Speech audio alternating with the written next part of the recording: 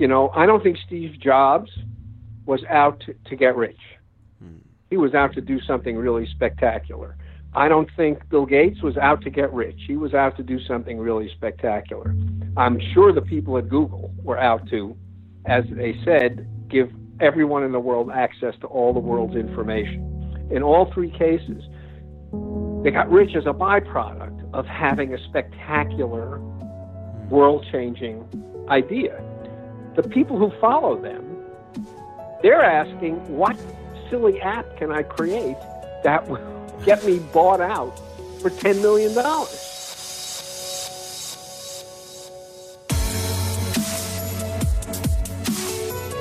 What's going on, you guys? Man, I'm excited about this week. I just love the fact that we're doing this new kind of re-energizing of the podcast. The new entrance music, the interviews, it's all good stuff, man. It's all good stuff. And I'm very excited to bring you the interview today with Barry Schwartz, the author of Why We Work. If you've read the book before, if you listened to the podcast on Monday, then you definitely want to tune into this one because it just goes to a deeper level than you wouldn't get if you read the book, or that you don't get from listening on Monday. He shares new stories, new anecdotes, new examples, things that just come from his many, many years of research. And I just love the opportunity to talk to these authors and share some of that knowledge with you guys. So definitely tune in. I hope you guys like that one. Here's the interview with Barry Schwartz, the author of Why We Work. I'm joined today by our guest, Barry Schwartz, the author of Why We Work. Barry, how you doing? I'm doing fine, thank you, and thanks for having me on your show. For those of the listeners out there who don't know who you are, or what you do, give us a quick rundown. Well, I was a professor of psychology at a place called Swarthmore College for 45 years. I retired in June and moved to the West Coast, and I now have a position, a sort of visiting position at the business school at the University of California at Berkeley. I've been interested for most of my career at sort of in human motivation and in the intersection between psychology and economics. So, Barry, when I first read your book, Why We Work, I was captivated by it because you say the way we work, it's broken.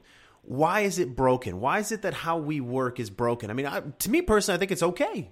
I go to work, I get paid, I'm fairly happy. Why is it broken? Well, there are two ways to answer the question, why is it broken? One is what's the evidence that it's broken? And the answer to that is when you do surveys, as the Gallup organization does, of how satisfied people are with their work, you find that somewhere on the order of 12% of the working people across the world are excited about their work. Roughly half the world is indifferent, 40% hate what they do, and the rest are really enthusiastic about what they do. So what that means is that the overwhelming majority of people spend half their waking lives doing things they don't want to do in places they don't want to be.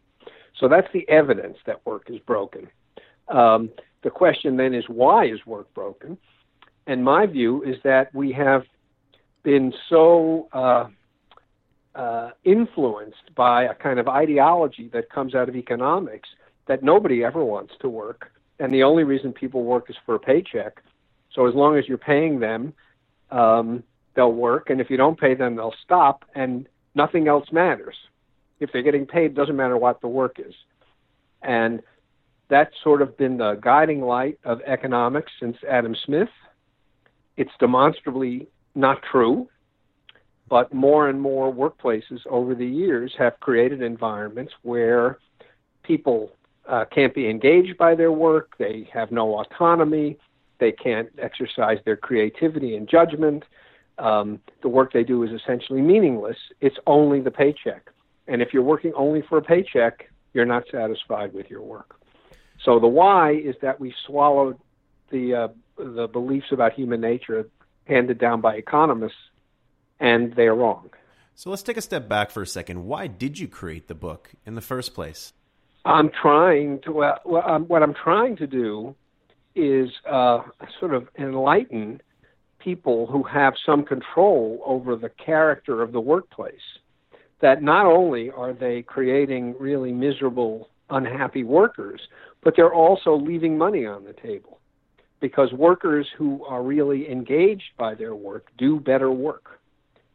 So they're costing the companies money by essentially de-skilling work and excessively supervising workers.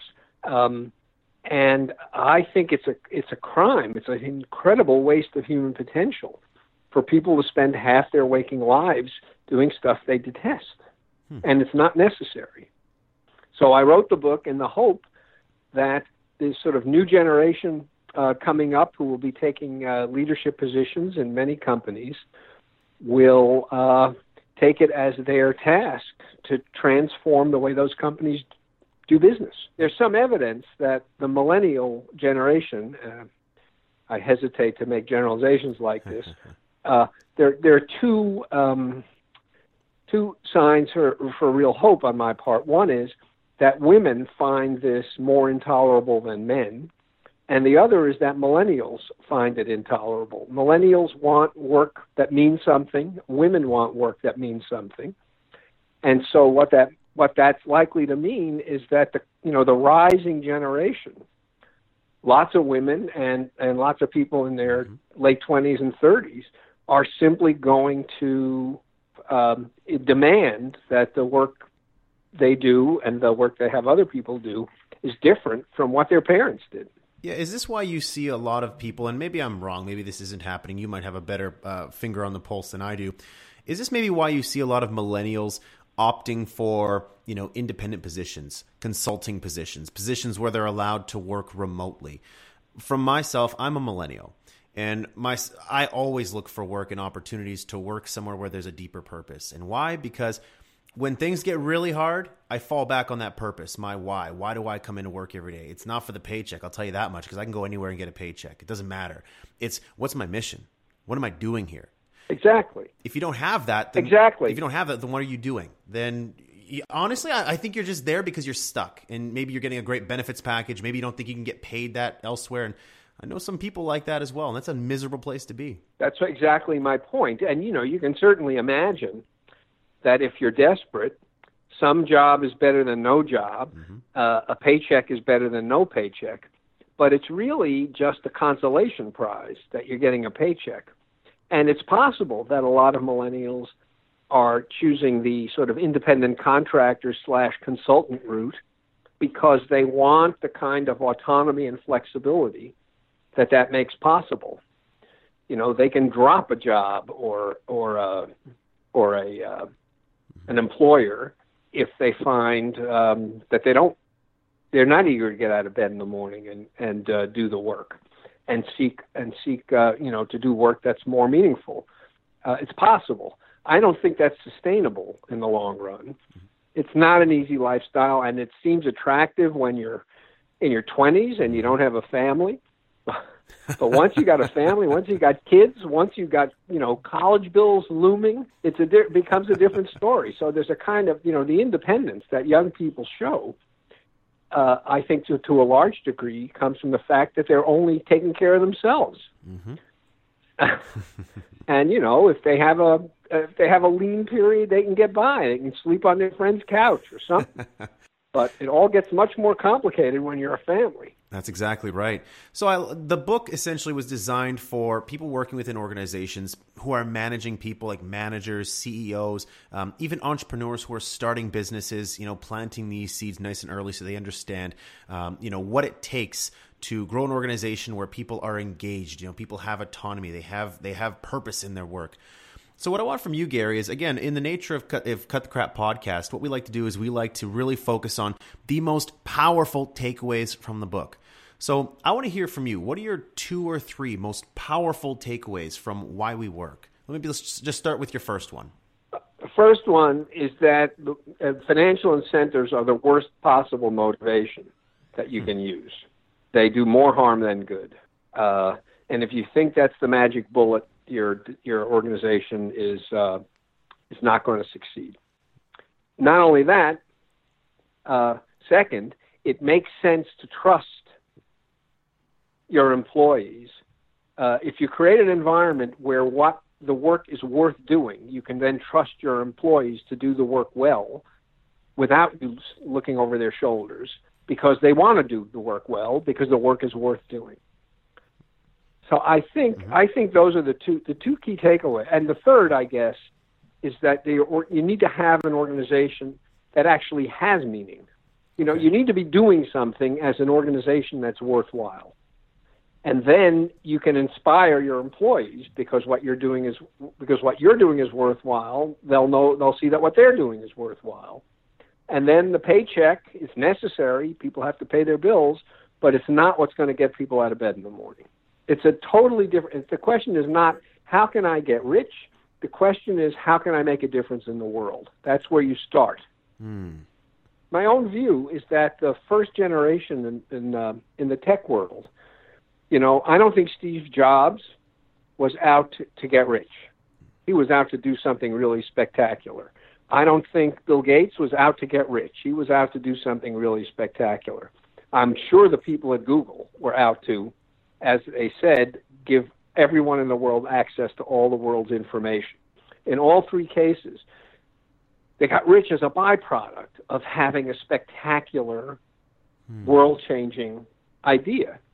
The people who follow them, they're asking, what silly app can I create that will get me bought out for $10 million? So, the motivations change. They're interested in getting rich, and they're using their technological skills as a tool. The first generation was interested in changing the world and got rich by accident. At least that's my interpretation. To really go outside of money and to say that money isn't the driving factor. Now, if you tell people that and you say, is money the big determining factor for your ability to be happy in your job? I think for the most part, people know the answer to that. They say, no, I need more than just money. Money doesn't buy me happiness, especially at work.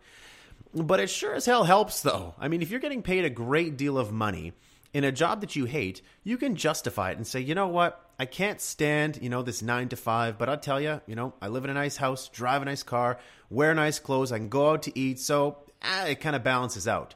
But the difference is, though, they don't know that they can have it better.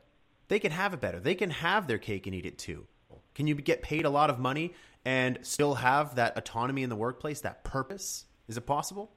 Well, I think it's possible, but I think there needs to be a lot of changing of people's mindsets about what an effective workplace is. At the moment, it may well be that a lot of people find themselves having to make a trade-off. Am I going to live a comfortable upper middle class life doing work I hate?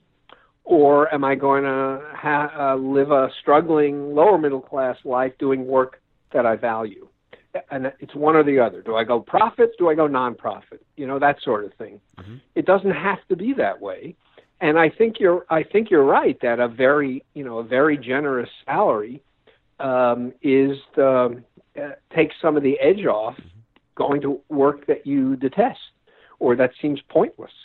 But still, you look back after doing this for 40 years and realize that you have spent half your life doing stuff that you didn't want to do. And fancy suits, luxury vacations, and membership in golf clubs just doesn't compensate for throwing half your life away. There it is. There it is right there. And I really want people to pay attention to that because that's the truth here. And that's a tough one to swallow. And you don't realize that until maybe you come to the end of your life and you say, holy crap, what did I do with my life?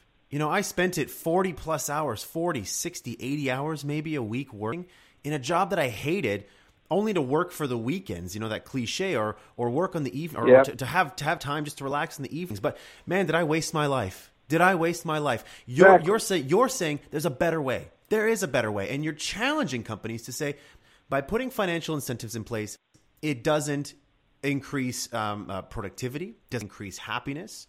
So instead of putting financial incentives in place, what do managers, what do CEOs, what can they do instead to engage their workplace, to make their employees, I don't know if it's the right word, but happier in the workplace, to generate greater productivity and have them become greater contributors to the organization? Well, I think step one is to identify the meaning and purpose of the organization. What does the organization do to make people's lives better? Step two is not just make this a slogan that you trot out at the annual shareholders meeting, but something that's actually embodied in the day-to-day practices of the organization and the people who work there. And then step 3 is to trust your employees and give them enough autonomy and discretion that they can actually pursue the mission of the organization. Let me give you a concrete example that it seems, not a very promising example. You know the national chain, the Container Store? Mm-hmm. It's in shopping malls all over the United States. They sell these plastic things that you put junk that you shouldn't have bought in, but you don't have to look at it all the time. Right. So, they're in every mall, and all they're doing is selling plastic containers and bookcases and stuff like that. The people who work there are unbelievably inspired. I don't know how they do it. I don't know how the management does it. But every time you walk into that store, it's clear that what the sales force thinks is, here comes somebody with a problem, and I can help solve it. Not, here comes a customer that I can sell something to. Here comes a customer that's looking for a $50 item, and maybe I can sell them a $100 item. Here's somebody with a problem, and I know how to solve it. And sometimes that might mean sending him out with nothing, because he doesn't really need any of the stuff that we sell.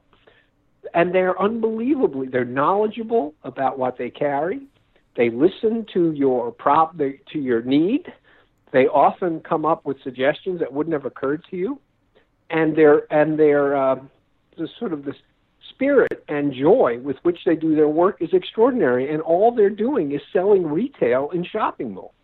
And they're not doing brain surgery. They're just selling plastic containers in shopping malls. But think about it. Every time you walk into a store, department store, one attitude that a salesperson can have is, how can I sell this person something? Mm-hmm. Another attitude is, how can I solve this person's problem? Think how different your approach will be if you think your job is to identify my problem and then help me solve it, rather than, sort of getting a sense of where my vulnerability is, so you can upsell me or sell me stuff you get the biggest commissions on. With sales in general, a lot of the times your sales managers, your sales staff, they are given incentives to sell more. Many years ago, I used to work at General Nutrition Center, GNC, and I sold health supplements to people. And there were great commissions at the time. I don't know if they still do commissions, but at the time they had great commissions on certain products. There were certain products that they really wanted you to sell because the commission was really high. You sell this product, every single one you sell, you get $10 off it. So, at the end of my shift, going through university, I'd make quite a bit of money. You don't get the same satisfaction from just selling product as you do from actually helping people. And when I actually figured that out, exactly. I became a better salesperson, and I made more commission, and I was happier, and people loved me. They would wait because I would only work Sundays, and I would get flooded on Sundays. People coming to me. My manager would say, "Why does everybody wait to Sunday to come to you?" Because I wasn't just selling them stuff. I was actually helping them solve their problem, which actually made me extremely happy. And so for anybody in sales roles out there, it's the same thing. You just captured everything I was trying to say with your own personal example. It makes the customer happier. Mm-hmm. It makes the employee happier, and it ends up being good for business. You sell more stuff, and you make more money. And the point is that everybody who works retail is potentially in that position. Or where you make a call to a helpline because there's some piece of technology that's not working. Is the attitude of the person you're talking to, how do I end this call as fast as possible? Or is the attitude, how can I help this person solve a problem? I wonder if managers out there listening right now, I wonder if they actually look for that when they're hiring. So if I was hiring somebody in sales and, I'm selling dog food. And I say, are you passionate about dogs? Tell me about dogs. Do you love dogs? Why are you passionate about selling dog food?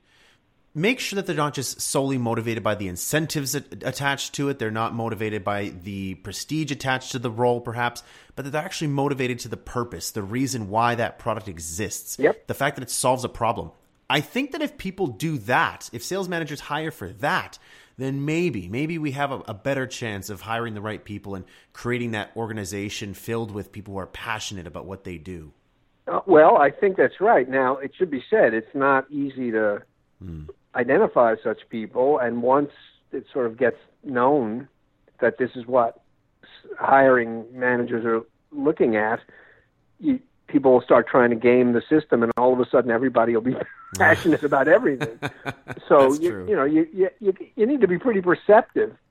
But there's a management guy at Stanford named Jeffrey Pfeffer who made this incredibly important observation that was eye-opening to me. He said, you should hire for the traits you don't know how to train, and then train the traits you do know how to train.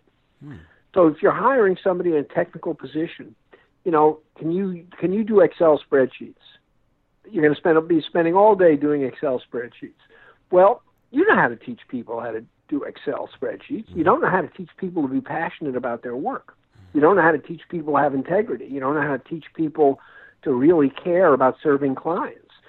So better to hire somebody with no technical skills, but with those character traits, and then teach them the technical stuff, than to hire somebody who's got the technical skills and then cross your fingers and hope that he's actually interested in serving the ends of the organization. So most companies don't do this. They hire because they want somebody who can be productive from day one. So they hire somebody who's got the skills, and then they put them at a desk, and they say, go to it. And they hope that this is actually the kind of person they want in their organization.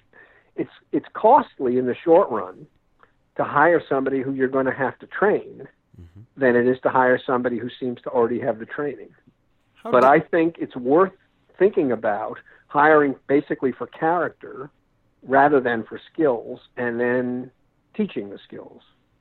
So Barry, talk to me a little bit about the trust your employees takeaway. To me, when I hear that, it doesn't, honestly, it doesn't mean too much to me. Trust your employees. If I'm a manager or a CEO, trust your employees. I can trust them, but at the same time, Barry, I got to run a tight ship here, man. I mean, I got to make sure my people are in line. I got to make sure that they're doing their work. I got to make sure they're productive. So I got to have systems and processes in place. I need to make sure I have checkpoints. What do you say to those managers, those CEOs? Well, I think it's a matter of degree. Of course, you need to have accountability, and you need to have systems, and you need to have checkpoints. But the idea that because some of that is good, more of it is better, is the wrong idea. So, of course, it can't be just chaos. But on the other hand, having a system that's so rigid that everyone is following a script, and everyone knows that a manager is counting every keystroke and watching every move, it destroys the morale of people in the organization, because it makes them just pieces of the machinery and deprives you of their ability maybe to see things that you wouldn't notice, and feel like they can use their judgment when a situation comes up that's different from the run-of-the-mill. I just recently watched a movie called Sully. It's about this airplane pilot who lands a U.S. Airways plane in the Hudson and saved all 150 passengers. Birds flew into the engines and knocked out both of the engines almost immediately after takeoff. So anyway, the focus of the movie is not so much on the event, but on the aftermath of the event, because there's a hearing. The National Traffic Safety Board does all this research and has the voice recorder and everything, and says, you could have turned around and gotten back to the airport. And they're basically accusing him of taking an unnecessary risk. And he tries to tell them that, no, he couldn't have made it. And there's something wrong with their simulations if they think he could have made it. And what they finally realize is that with the simulations, the people doing the simulations got to practice them 15 or 16 times, and then basically made the decision about what to do instantaneously. As soon as the birds flew in the wing, they're turning around and heading back. And he says, it takes a little bit of time to figure out what to do, to figure out what happened, and to figure out what to do. And when you build that delay in the simulations, every effort crashes except for doing what he did, which is landing the plane in the Hudson.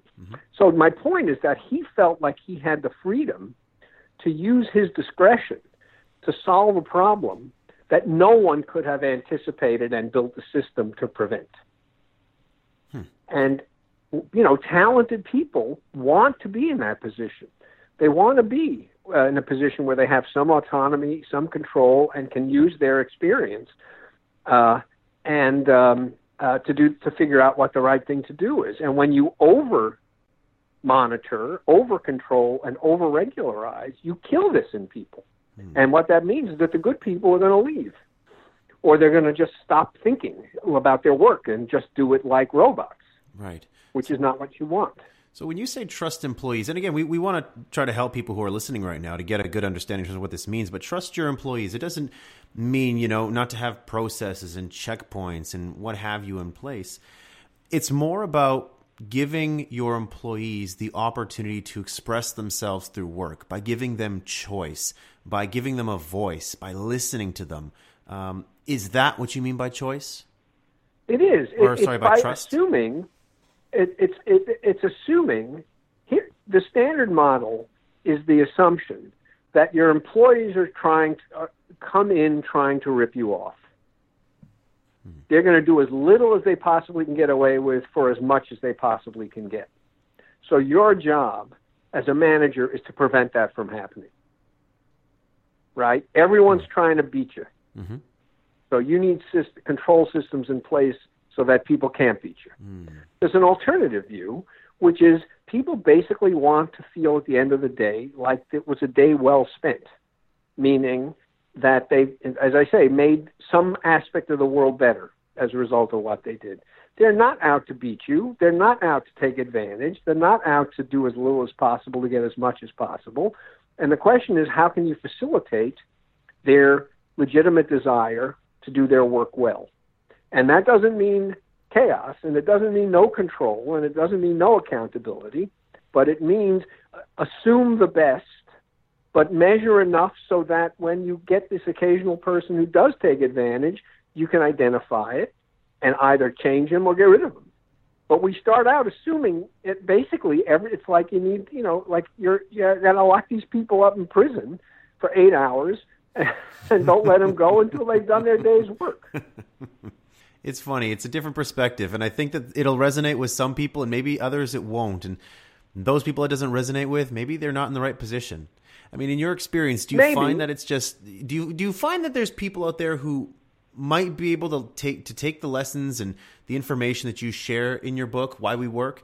Do you feel that, perhaps a manager who is overly critical, a manager who's a little aggressive, a little rough around the edges, they don't necessarily trust their employees.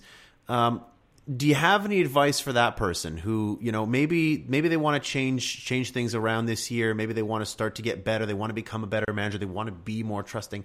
How do they do that? I'm not sure that there's a formula here, but I think that if we stop thinking of the relation between managers and employees as adversarial, if we thought about instead as teammates rather than opponents, your attitude toward your teammates is different from your attitude toward your opponents.